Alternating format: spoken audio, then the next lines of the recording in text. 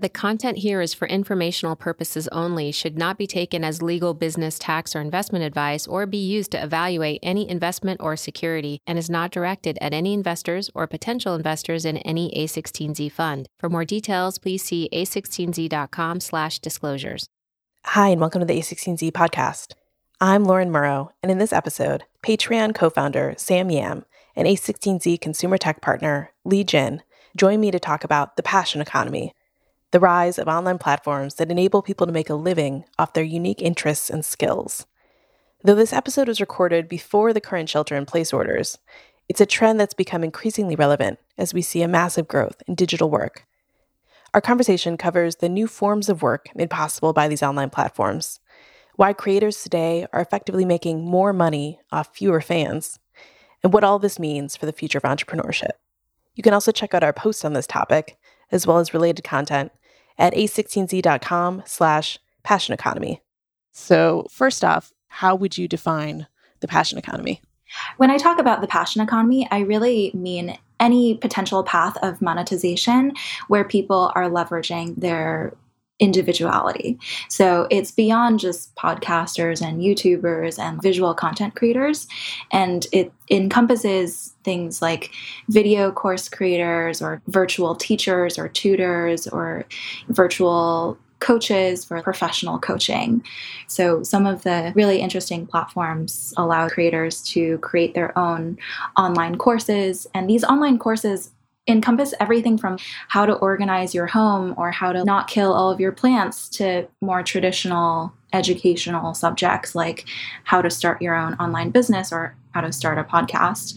And then in terms of virtual teachers and tutors, there's platforms that are giving people the ability to come up with their own online courses and offer them to kids.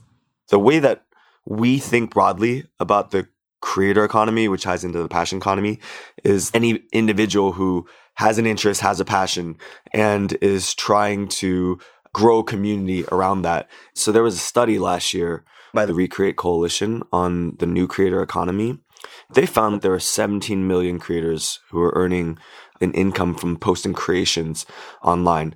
They were covering just 9 platforms. I think it included platforms like Instagram, Twitch, YouTube, Tumblr. The creator economy has been around for a long time, so that isn't necessarily new. In the 2010s, we saw the rise of the influencer industry. YouTube has been around for something like 15 years now. Sam, you co-founded Patreon in 2013. What has changed since the early days of creator platforms? In 2013, people were making money online and even online for content, but the premise was that the economics for these creators were broken. And so you had my co-founder Jack, who was making music on YouTube, and his story is that he would get hundreds of thousands, even millions of views on his videos. As he likes to put it, several football-sized stadiums filled with fans, but only to log in on his ad revenue dashboard and see like a few $100s transferred to his bank account, right? And if you look at my own life, I studied almost 15 years of classical piano. I performed at Carnegie Hall in New York before college, so I took the craft very seriously, but I couldn't see any viable path into making my own passion for music a career. You just had to be the best. And so the crux of Patreon was that there was an opportunity to provide an ongoing sustainable salary to creators, and that the internet enabled this. 10 years ago, it would have been really difficult for many creators to make a living because what has happened since then is that social networks have reached global scale. The entire internet has been connected on these large platforms like Facebook and YouTube and Instagram. We needed that to happen first so that creators could find their tribe, so that fans could find the creators that they resonated with in order for this next wave of new creator platforms to arise. What types of work would fall under the passion economy umbrella?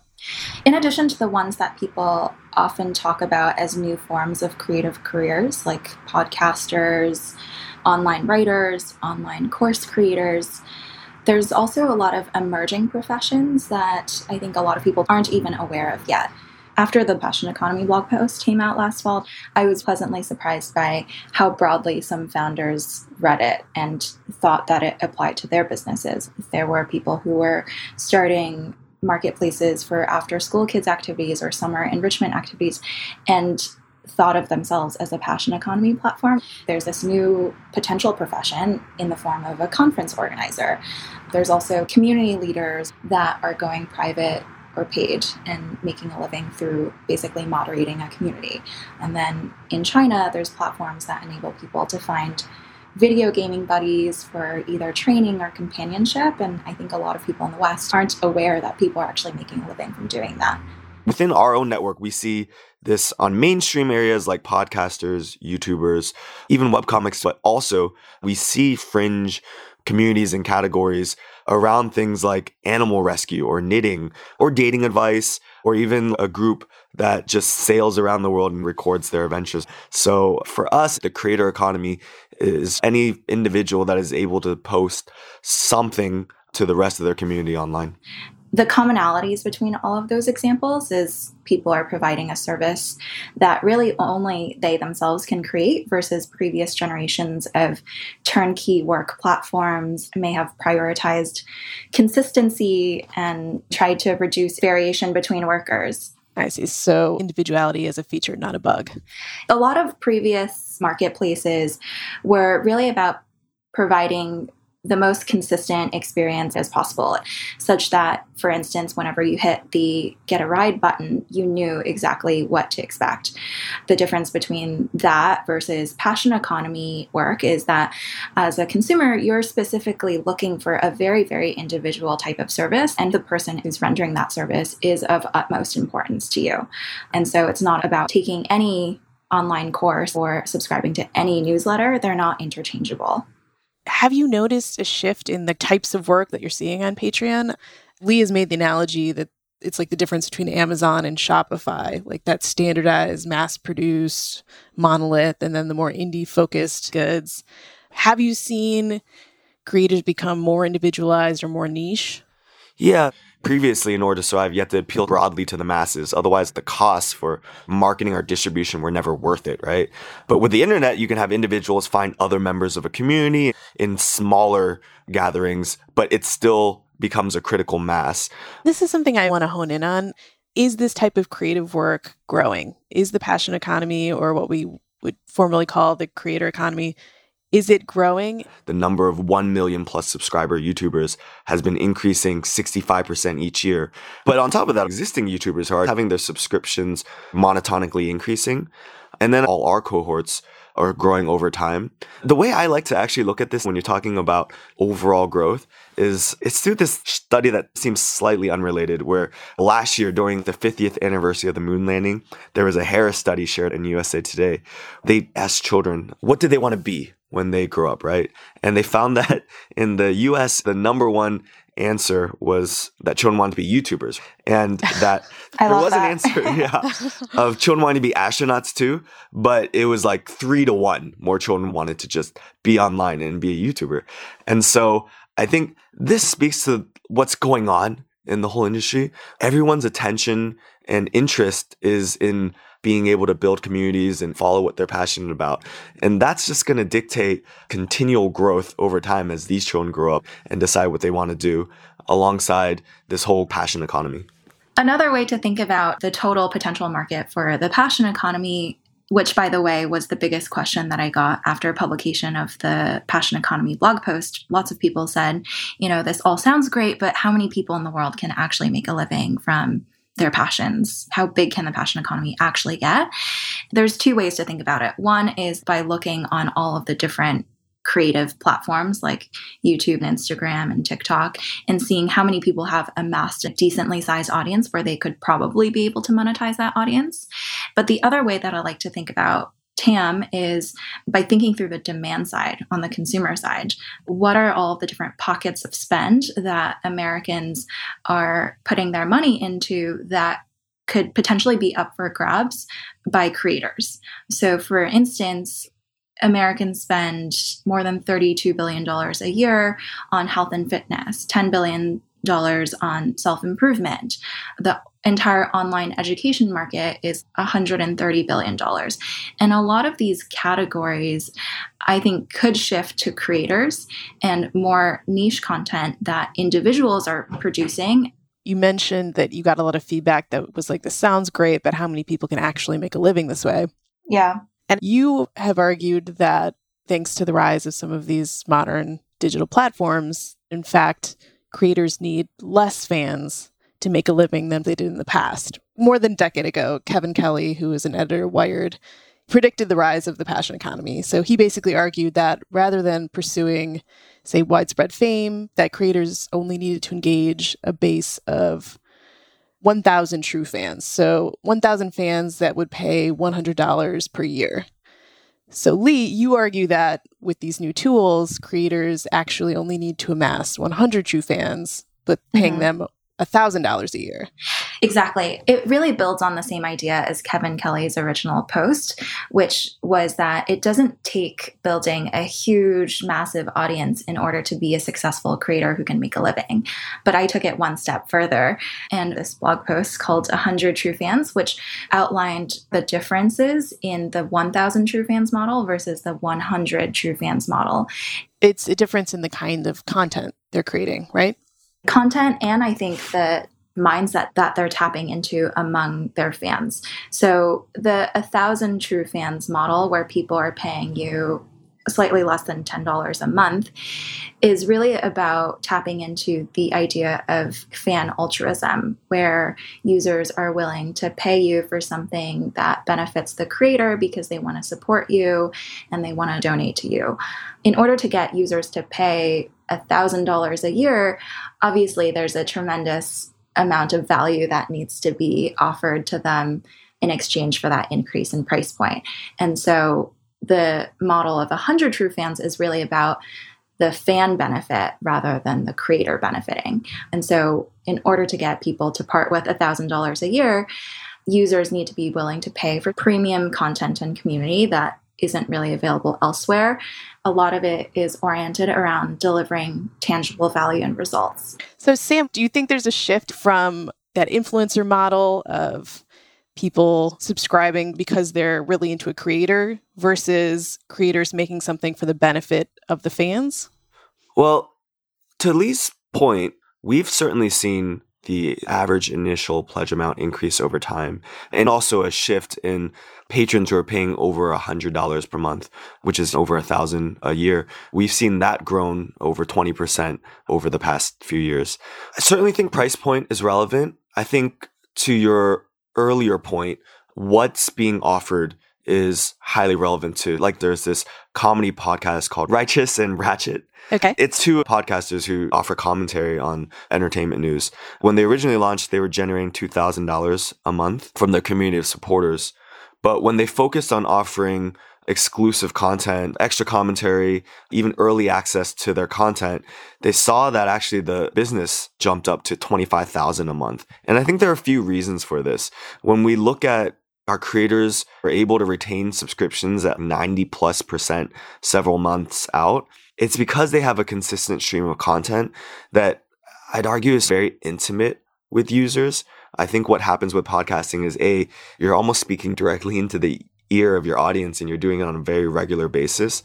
And so when we talk about being able to move communities and having influence over them, I think building that connection and that relationship through engagement is what we've seen be very effective. I think broadly, there's eroding trust in ad-driven social platforms, and creators have the trust and distribution of their fans. For a lot of people, creators have become their main social experience, and fans are craving a way to engage more with them. Yeah. For us, we've seen all our creator cohorts grow over time, but the more recent cohorts have actually been growing faster on overall revenue than past years of cohorts. People have been able to send creators over $1 billion through the first 6 years of our existence, but then over $500 million of that happened in the most recent year. And so we're seeing this acceleration of growth across these communities. Now, with the creator economy, there is also not only different ways to monetize, but the potential to more directly monetize. So what are the levers in which you do that?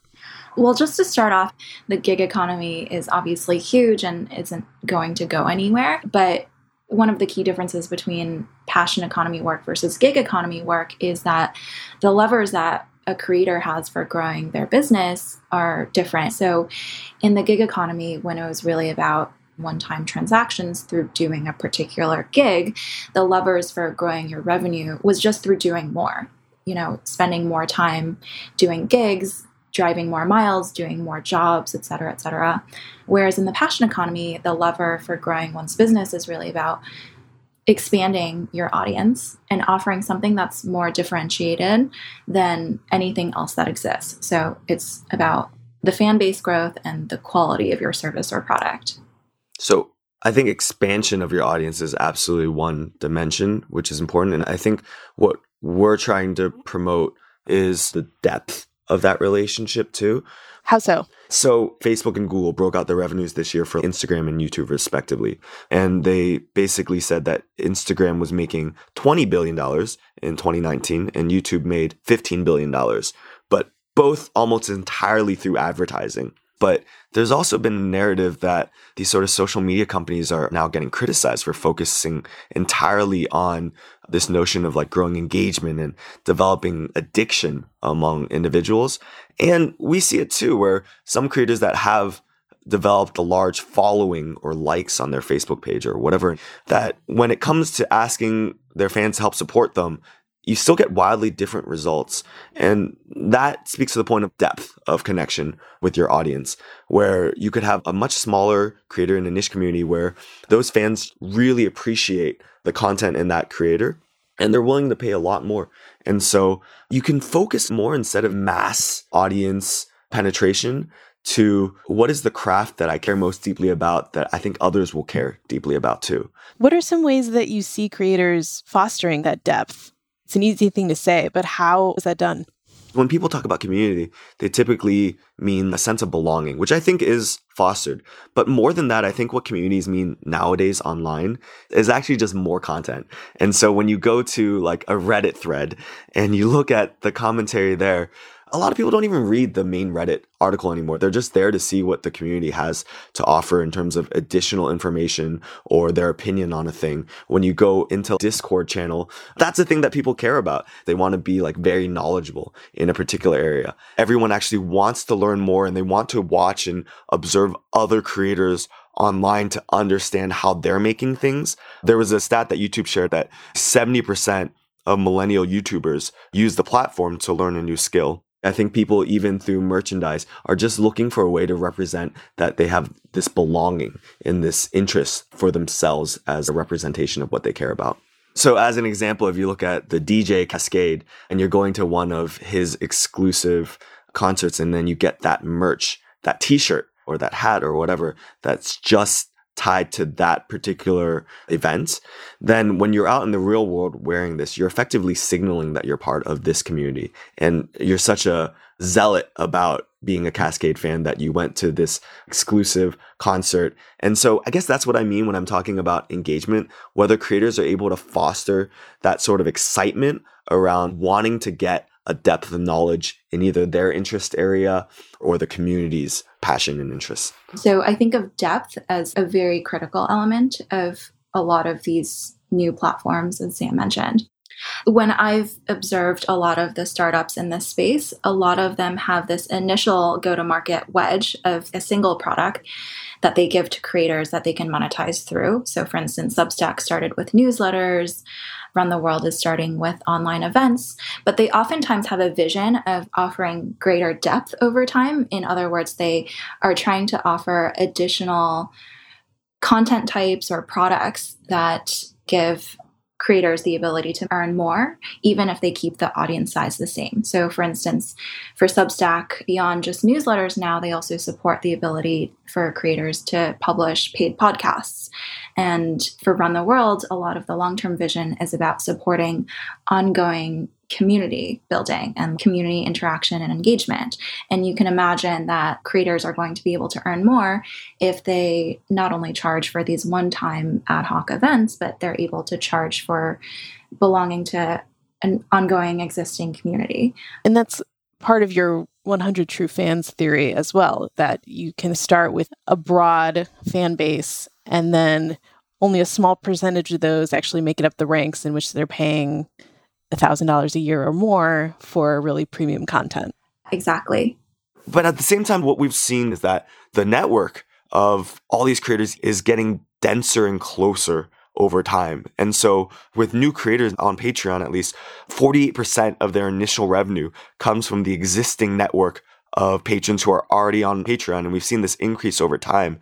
And actually, over half of revenue overall now comes from patrons who are subscribing to multiple creators. And that only flipped for us a few years ago, where instead of most of our revenue coming from people just pledging to one creator, now people are paying multiple creators at a time. And so what does that all mean? From my perspective, this notion of a niche community is actually becoming less isolated. They're not orphan groups. And so you'll see these collaborations happen within creators on areas or communities that look niche to begin with.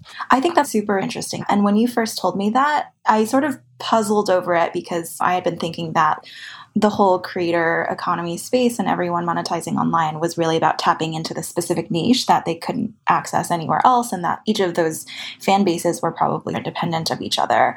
My takeaway is that I think overall consumers broadly are shifting their information diets to things that are creator-led. As opposed to what? As opposed to traditional media sources. So, for instance, before Substack, any aspiring writer had to go get a job at a traditional media company, and someone at that company had to give you a platform to write and distribute to an audience. With passion economy platforms, it's about directly connecting the creator with their audience. So the passion economy is basically cutting out the middleman. Yeah, exactly. It's those layers of intermediaries that sit between a creator and his or her audience that is taking a cut that really makes it more difficult for a creator to make a living off of a smaller audience size. Consumers are deciding that they're not going to go with the content subscriptions that someone else has bundled and determined came together, but they're creating their own information bundles from creator-led content. Yeah, your point that people are unbundling their consumption, we've seen across the board. You have folks like Try Guys, who used to be part of BuzzFeed, spin out where their fans are supporting them directly. You have this group Kind of Funny, which used to be part of IGN, and then again also managed to build a sustainable career on their own. We've talked about how previously it used to be that only established businesses could create websites and edit software and build apps, and now that's no longer the case. So how do you think about not only attracting creators and patrons, but then providing support for continued growth and engagement? How do you think about that from the platform perspective? I think it's happening through the network, meaning whereas previously you had to go through large media providers, those media providers can now be other creators. And so this notion of collaborating, where the barrier of entry of collaboration is much lower too. Creators are willing to work with each other. I think it's sort of this shared plight of figuring out how to see sustainability in this business. If you look at what happened with the YouTubers Jeffree Star and Shane Dawson, so they on YouTube collectively have 40 million subscribers, but they collaborated together on a makeup line and they sold out tens of millions of dollars on this launch in just half an hour. And then immediately the makeup stock was then being resold on eBay. And they were outselling billion-dollar plus company makeup lines because of their power as an influencer. So direct connection with an audience is immensely powerful. And you only develop this credibility through meaningful connection with the audience, which is what the internet has enabled. So we've talked about how one of the key features of the passion economy is building this direct channel between the creator and the consumer. And we've talked about how you need to foster engagement. But once you create this direct engagement, there is the risk that then that creator will take their fans and go off your platform. How do you guard against that? The short answer is we started from day one thinking about your audience very differently and your community very differently than other platforms. And our thinking around this is this creator first mentality. For us, it's the belief that if we can provide you the right tools to interact with your audience, that's why you're going to stay here, not because you're effectively stuck on the platform. That's interesting. So in the same way that these creators have to provide specific value to their users, the platforms also have to provide appreciable value to the creators in order to keep them on platform. Yeah, it's a refreshing take, I think, in the industry. The whole thesis about the passion economy stemmed from doing a lot of in-depth research in consumer marketplaces and from studying the evolution of different marketplace models over time. And my colleague Andrew Chen and I had traced all of these different marketplace paradigms from the Craigslist model to the Uber for X model to managed marketplaces. And a trend that I saw evolving there was that newer generations of marketplaces were taking a much more supply-focused approach and thinking about how can we become a really attractive place for these service providers to work. So one catalyst of the passion economy thesis was observing the evolution of marketplaces. Another driver is my personal experience of having studied art and painting intensively growing up. Between the age of 5 and 18, I took private art classes every single weekend. And when I was a senior in high school, my path really branched out between going to art school versus going to a traditional college. And like Sam, I just didn't see a viable path towards actually becoming a professional artist and being able to make a living and sustain myself that way. And you took the much more risk-averse path, right? Like me too, of startups, which is what I believe you did before this. Yeah, so the passion economy is not just this intellectual exercise about how people make a living and the future of work. Well, thank you so much for joining us on the A16Z podcast. If you start painting again, and Sam, if you start playing the piano, I'll subscribe to both of your channels. Thanks, Lauren. We're going to charge you $1,000 a year.